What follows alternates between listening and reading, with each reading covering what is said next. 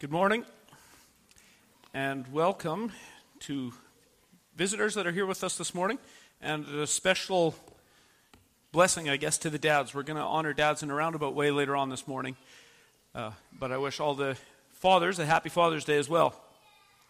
This morning, we are going to continue in our Matthew series in Matthew 11. We're going to look at the last 10 verses, so verses 20 to 30. So if you want to turn there in your Bibles, Matthew 11, 20 to 30, and then once you're ready, then please stand as we read God's Word.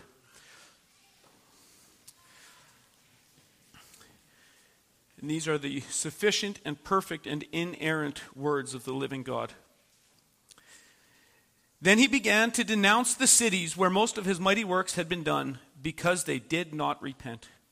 Woe to you, Chorazin! Woe to you, Bethsaida! For if the mighty works done in you had been done in Tyre and Sidon, they would have repented long ago in sackcloth and ashes. But I tell you, it will be more bearable on the day of judgment for Tyre and Sidon than for you. And you, Capernaum, will you be exalted to heaven? You will be brought down to Hades. For if the mighty works done in you had been done in Sodom, it would have remained until this day.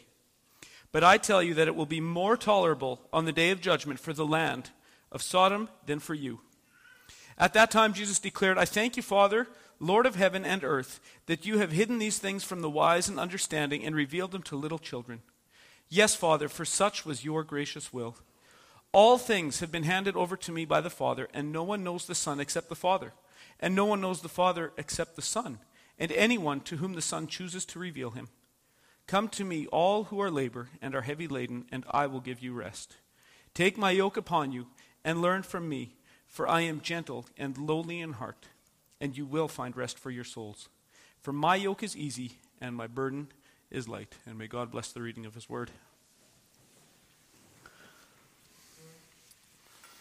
I'm curious if anyone here has ever heard the complaint that Christianity is just a crutch for weak-minded people. Who has heard an equal but opposite complaint that Christianity is just a bunch of doctrinaire nitpicking and really has nothing practical to offer the common man? Right? We're just concerned about how many angels can dance on the head of a pin and other weird stuff that doesn't really matter, but it has no practical value. Maybe you've even heard this one.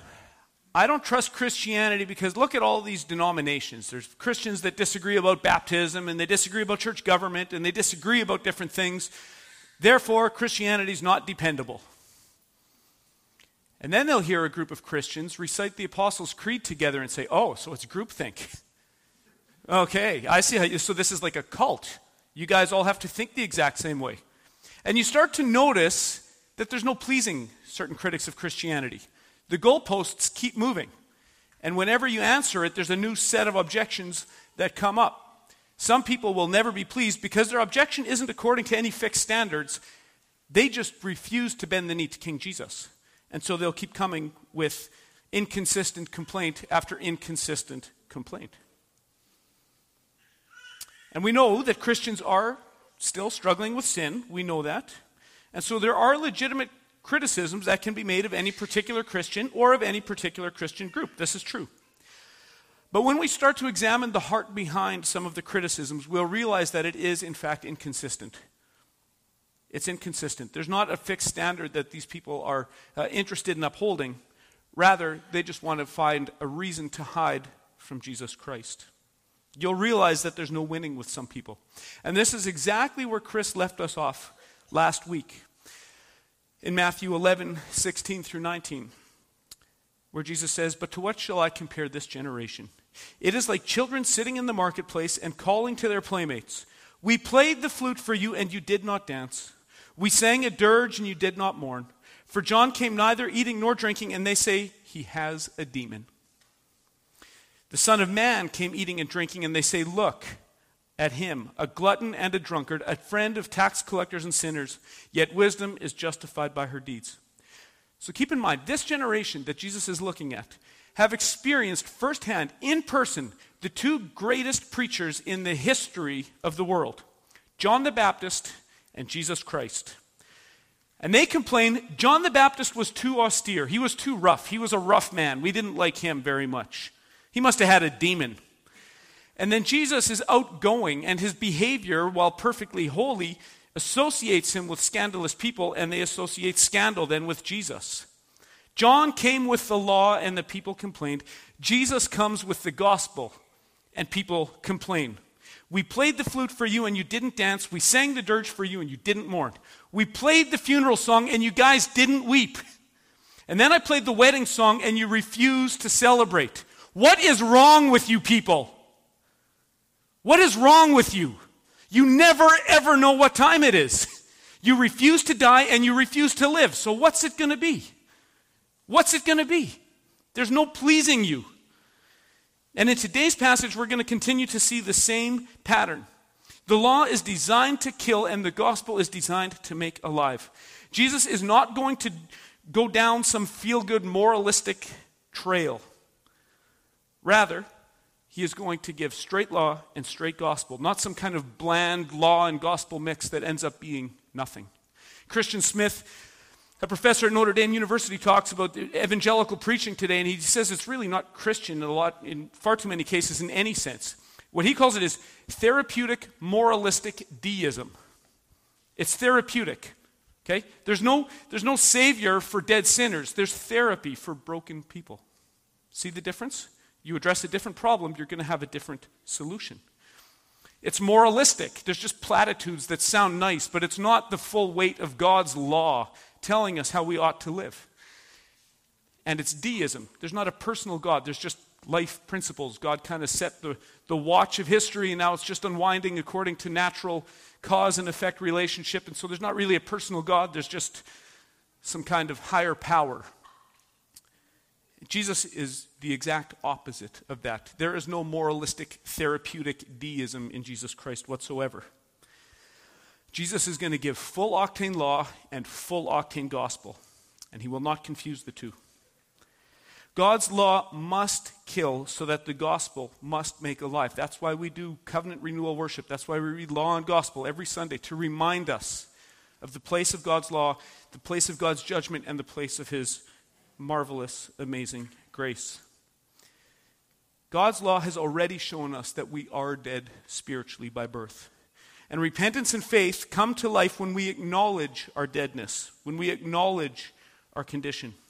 And so the closing verses of chapter 11 are going to show us that when Christ shows us his various attributes, we're going to see that they're not opposed to one another, but that they complement each other perfectly. They fit.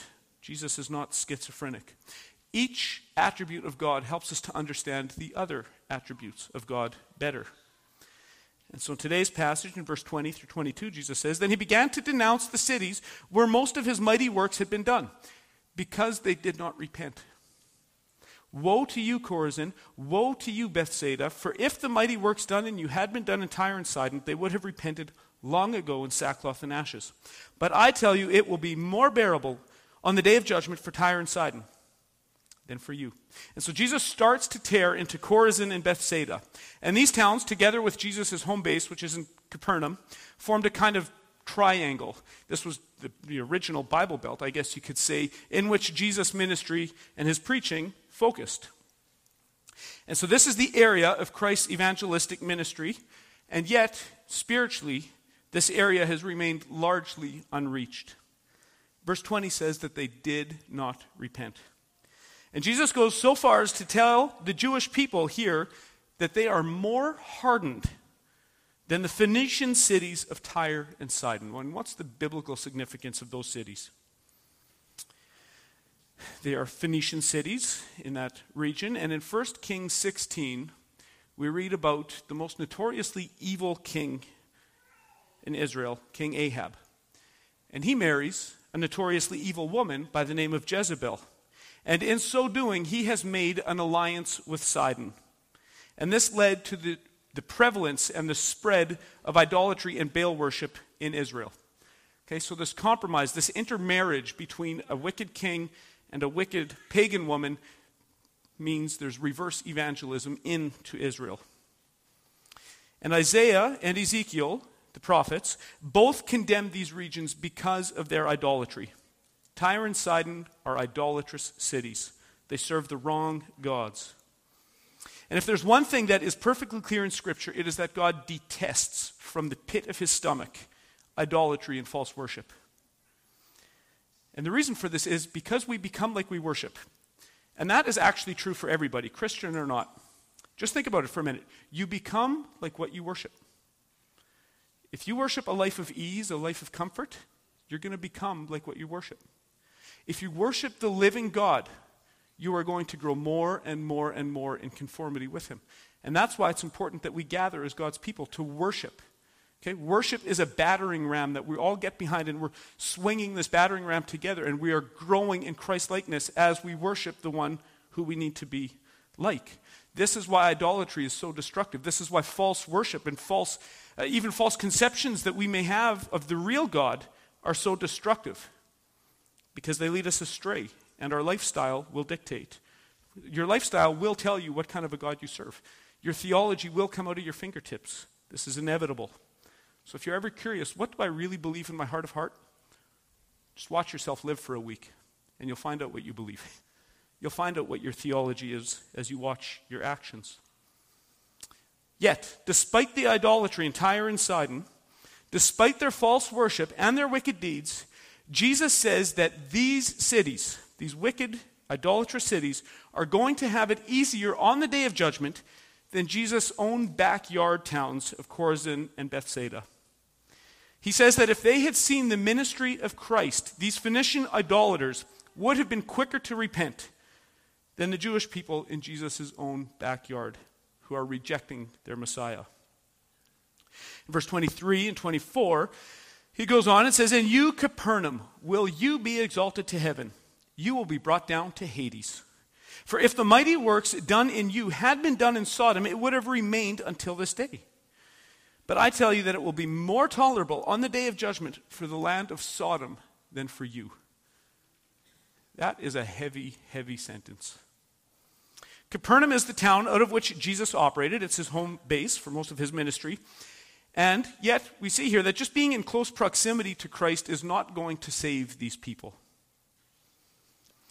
Jesus tells them that they will be brought down to Hades, and that Sodom will find judgment more bearable than Capernaum. And I don't think this is a main point here, but it's worth examining. Language like this does indeed indicate that there are degrees of punishment even in hell. Chris mentioned last week how Christ's ministry goes through the various shifts in the book of Matthew, and the tension between Christ and the religious leaders continues to build. It's like gases filling a room, just waiting for someone to light a match for this to all go off, and that does, in fact, happen. We're approaching that time as we work through this gospel. And as this happens, Christ's plain and straightforward teaching starts to shift to parables. He starts to hide his teaching for those who have spiritual eyes and those who don't. And we're not there yet, but the parables themselves should not be seen simply or just merely as moral lessons put in story form. They are that, but they're also more. There are moral lessons in the parables, but they are also prophetic announcements about what Christ is about to do. They are designed to provoke, and in fact, they do provoke.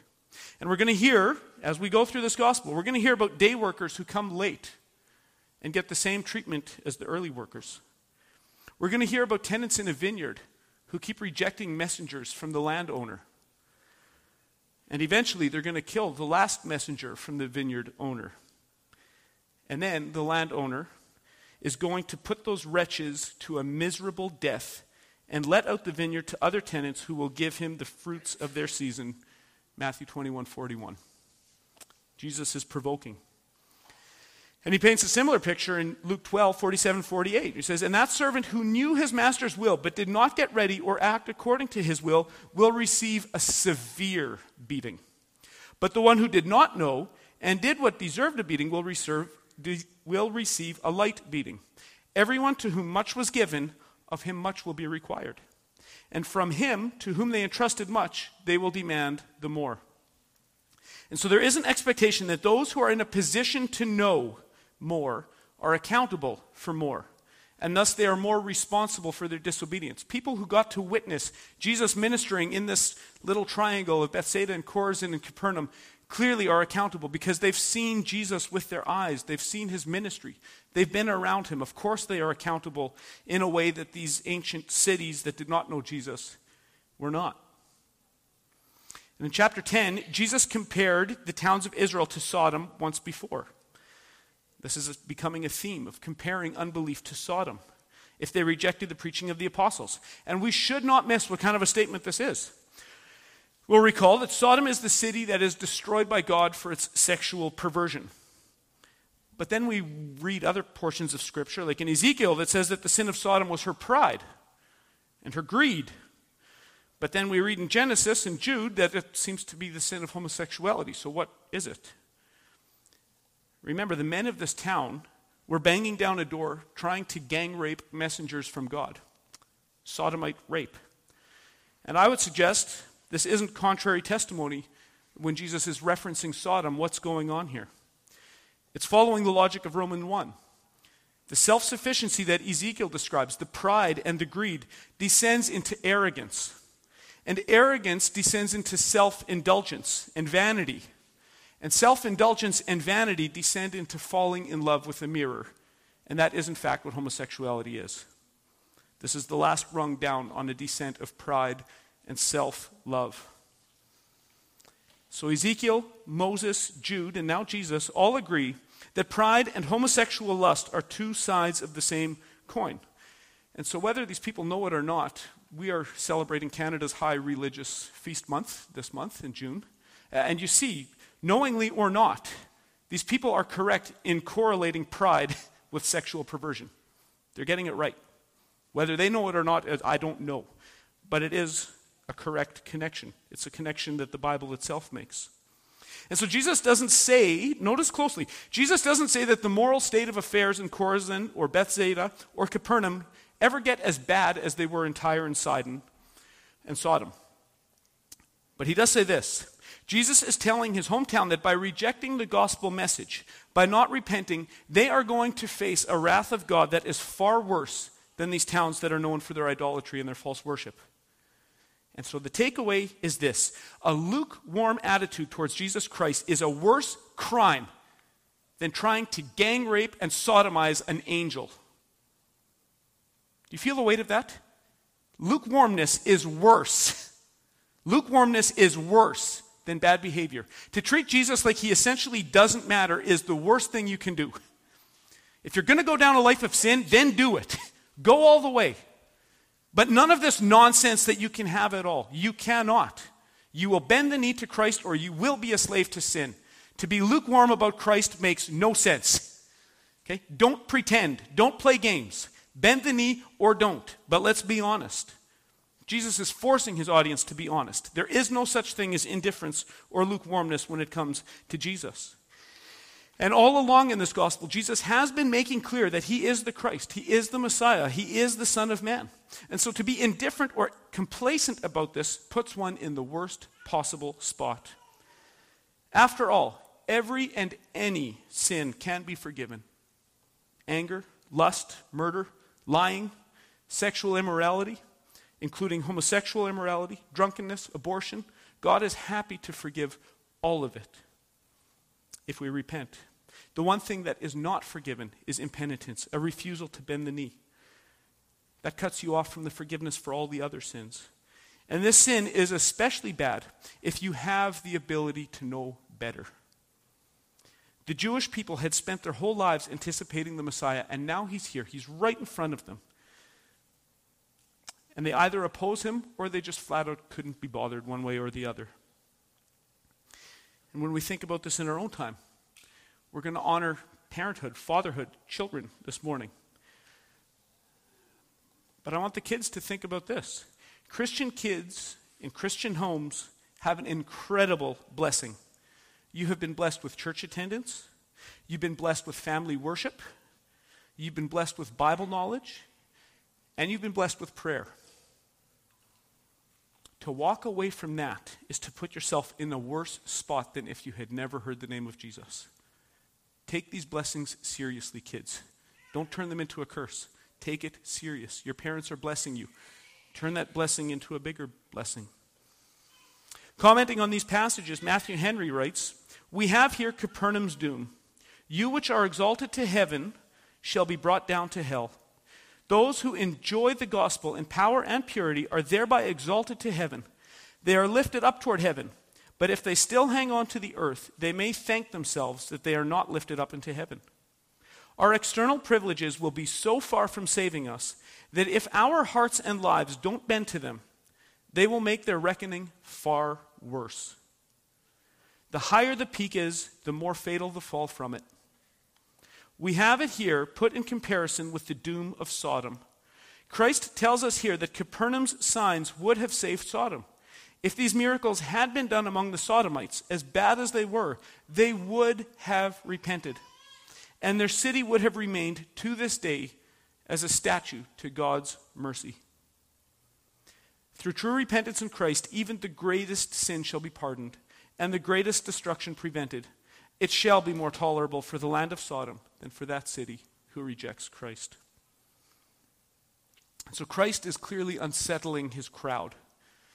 And this is exactly what he wants to do. It's been said, and I agree with this, that true gospel preaching, hot gospel preaching, aims to afflict the comfortable and then to comfort the afflicted. That is the minister's job. That is what Jesus does. That is what the apostles do. He has unsettled and afflicted the insiders, the complacent, the lazy, the indifferent, the proud, the people who should know better but frankly can't be bothered. And frequently in this biblical pattern of law and gospel preaching, those people, and this is the irony, those people who should be scared typically are not. Okay? It's the people who have fled from the wrath of God who are typically gripped by God's warnings. There is a certain irony in this. The people who have no need to be scared are quite sober when they hear this. And the people who frankly need to be scared couldn't be bothered. There is an irony in this. And this is why law and gospel preaching, this apostolic pattern is so important. We need to afflict the comfortable. They need to hear it. They need to be brought low so that they can come to Jesus. And Jesus does, in fact, shift gears. He has afflicted the comfortable, and now he is going to comfort the afflicted as this chapter shifts gears. At that time, Jesus declared, "I thank you, Father, Lord of heaven and earth, that you have hidden these things from the wise and understanding and revealed them to little children. Yes, Father, for such was your gracious will. All things have been handed over to me by my Father, and no one knows the Son except the Father, and no one knows the Father except the Son, and anyone to whom the Son chooses to reveal him." So Jesus is praying to the Father, and in his prayer he demonstrates again that just because he has different attributes doesn't mean that there's any contradiction or confusion. Jesus thanks the Father for keeping the wise in confusion and giving light to the little children. And we discussed some of this in Sunday school this morning. But it's often difficult for us to even accept God's sovereignty and salvation. But notice here, Jesus doesn't just accept it. He makes a public prayer thanking God for it. Okay? He is far from embarrassed. He is thanking God for this. Staying hidden and revealing himself is the work of God. And not everyone does, well, nobody knows the Father by default. In fact, absolutely nobody could know the Father unless the Son reveals him to them. And this is a hard saying. But passages like this are always an opportunity to help retrain our minds. And think, what is the default setting of the human heart? If we are basically good, and we're all on our pilgrimage to heaven, and we're all basically good people, and that's the message we hear about all the time. We're basically good. Just make some mistakes here and there, and Jesus, the life coach, is going to kind of help us stay on track. That's moralistic therapeutic deism. That's the kind of stuff we want to stay away from. But think, if we're basically good, and then God goes out of his way to hide himself from us, we could charge God with an injustice. There would be some weight to that complaint. But what if the Bible teaches that we're not good? What if the Bible teaches that we're rebels who stray from the beginning, from our mother's womb? What if the default setting on the human heart is to be at war against God and to live for ourselves? There is no injustice then if God remains hidden. This is the default setting. We want God to be hidden. We don't want to see him. So if he leaves us in that state, no injustice has been done. But if he gives sight to blind people like that, that is a miracle. God's sovereignty and salvation is only prickly if we assume that we deserve mercy. But if mercy is deserved, is it still mercy? It is not. If you think grace is deserved, you're not thinking about grace. You're thinking about merit. Grace, by its very definition, must be free. It must be amazing. It must be unearned. It must be a gift from God. Grace must be free. It must be a gift. It must be amazing. And the graciousness of grace is here demonstrated by the fact that the people we would expect to get it, the wise and the understanding, can't see it even though it's right in front of their eyes. The scribes and the Pharisees are looking Jesus right in the eyes, and they do not see the Messiah. But the simple do. The little children do. And today too. How many great theologians and Bible scholars miss it? How much Bible scholarship is actually unbelieving scholarship? They treat the Bible like they would treat a work of Shakespeare or something. It's just a historical artifact that's interesting to understand the West and so forth, but they don't see it as the living, inerrant Word of God. They treat Scripture like they treat other literature, and they treat Christ the same way they would treat the Dalai Lama or any other wise oracle. But then God shows himself to small children, to handicapped people, to the uneducated, to farmers, fishermen, construction workers, guys with grease on their hands, moms who stay at home with their babies. This is not earned. This is grace, and God shows it. He is gentle and lowly, and he is not above these people. Yes, he also does show himself to the rich and the educated, and we have plenty of examples of that: Job, Abram, Saul of Tarsus. But this is owing to God's kindness and not to our mercy. Or not to our merit, I should say. And then Jesus closes here, verses 28 and 29. Come to me, all who labor and are heavy laden, and I will give you rest. Take my yoke upon you and learn from me, for I am gentle and lowly in heart, and you will find rest for your souls. For my yoke is easy and my burden is light. Christ brings this dialogue for a landing in the most pastoral place possible. He has afflicted the comfortable, and now he is comforting the afflicted. He is making an open invitation for anyone who is hearing him. And this shows that there is no contradiction whatsoever between God's sovereignty and salvation and the free offer of the gospel to every man, woman, and child. And this morning, if you can hear his voice, then come. If you feel the weight of your sin, come. Come. Jesus is inviting you. Come. He is gentle and lowly. And he doesn't just want the powerful and the gifted and the educated. He wants them. But he also wants the rejects. He wants the misfits. He wants awkward people. He wants people who have struggles.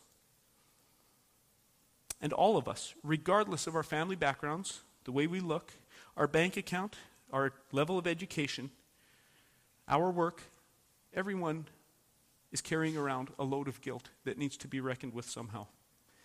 And the natural inclination of the human heart is not to open up our hand and receive God's grace. Our default setting is to try to earn it off, to try to work on a merit system, to try to work off our debt. And some of us don't get very far on that system. Some people start down that road and they burn out rather quickly. They see they can't pull it off. And that's discouraging because they burn out quickly. But there's something that's far worse than burning out quickly. And that's being able to pull it off for a season and fooling yourself. It's more destructive. Some of us, and I would include myself here, and I'm sure there's more, some of us can play this game of performance for longer than others. And we seem to be able to pull it off for a season. And if it looks like we're pulling it off, we become the Pharisees. We become the proud. And then, when we finally do fail, it's that much of a bigger failure. There's more despair because it looked for 15 years like I could do this, and now I'm brought low. The despair is greater for those of us who can get further down this road. And so the problem with man-centered religion is that success goes to your head and failure goes to your heart. I'll say that again. The problem with man-centered religion is that success goes to our heads and failure goes to our hearts. And Jesus says, stop. Come to me. Get in the yoke with me. Whether you're the early burnout or whether you're the late proud failure like me, in both cases, whoever you are carrying far more than you can handle. God will give you more than you can handle. I hate to pop that balloon, but God will absolutely give you more than you can handle. Your life is more than you can handle. Okay? He promises to not leave us alone, to not leave us to our own devices. We need to find peace. We need to find rest, and that is exactly what Christ is offering here. Jesus Christ is the God-man. He is the perfect mediator. He has kept the law for us. He has died the death that we deserve to die, and he took the blow of God's wrath that was aimed rightly towards everyone in this room. He has done this for us, and so when he invites us to take his yoke on us, it really is easy. This is a picture from agriculture. The Bible has lots of those. If you've ever worked around horses, you'll sometimes see if you've got a team of horses pulling, you'll see one of them has the chain kind of tight behind them, and the other one's knowing exactly how to walk at a pace that the chain is always slack behind it. It's doing no work. They're both walking at the same speed, but one of them figures out, oh, that one will do all the work. And I think that's actually a picture for what getting in the yoke with Christ does. He's the one pulling the weight. He's the one doing the work. Yes, you're there beside him. Yes, you're united to Christ. Let him do the work. His yoke is easy. Come to him. Come for rest. You don't have to do this on your own. And when we come to Christ, we are united to him in such a way that he does cover us. He works for us. He works in and through us. And so when we are in the witness stand in God's courtroom, when God demands perfection and he says, "Why should I let you into my heaven?" Your answer must not have anything to do with you. It must be pleading the blood of Jesus Christ. Because I am covered in his righteousness. And so when the saints stand in God's courtroom, God does not look over and he does not see Matt Plett or anyone else in this room. He sees Jesus Christ. He sees his son covering perfectly the sinner. And that is why he is pleased to say not only not guilty, but innocent, perfect, holy, righteous. Come in, enjoy me forever because you are perfect. You are perfect, not because of you, but because of Christ's covering on you. You have been covered with Christ's righteousness if you're in him, and so our load truly does become easy. There is rest for your soul. And the pattern should be getting clearer and clearer as we work through this gospel.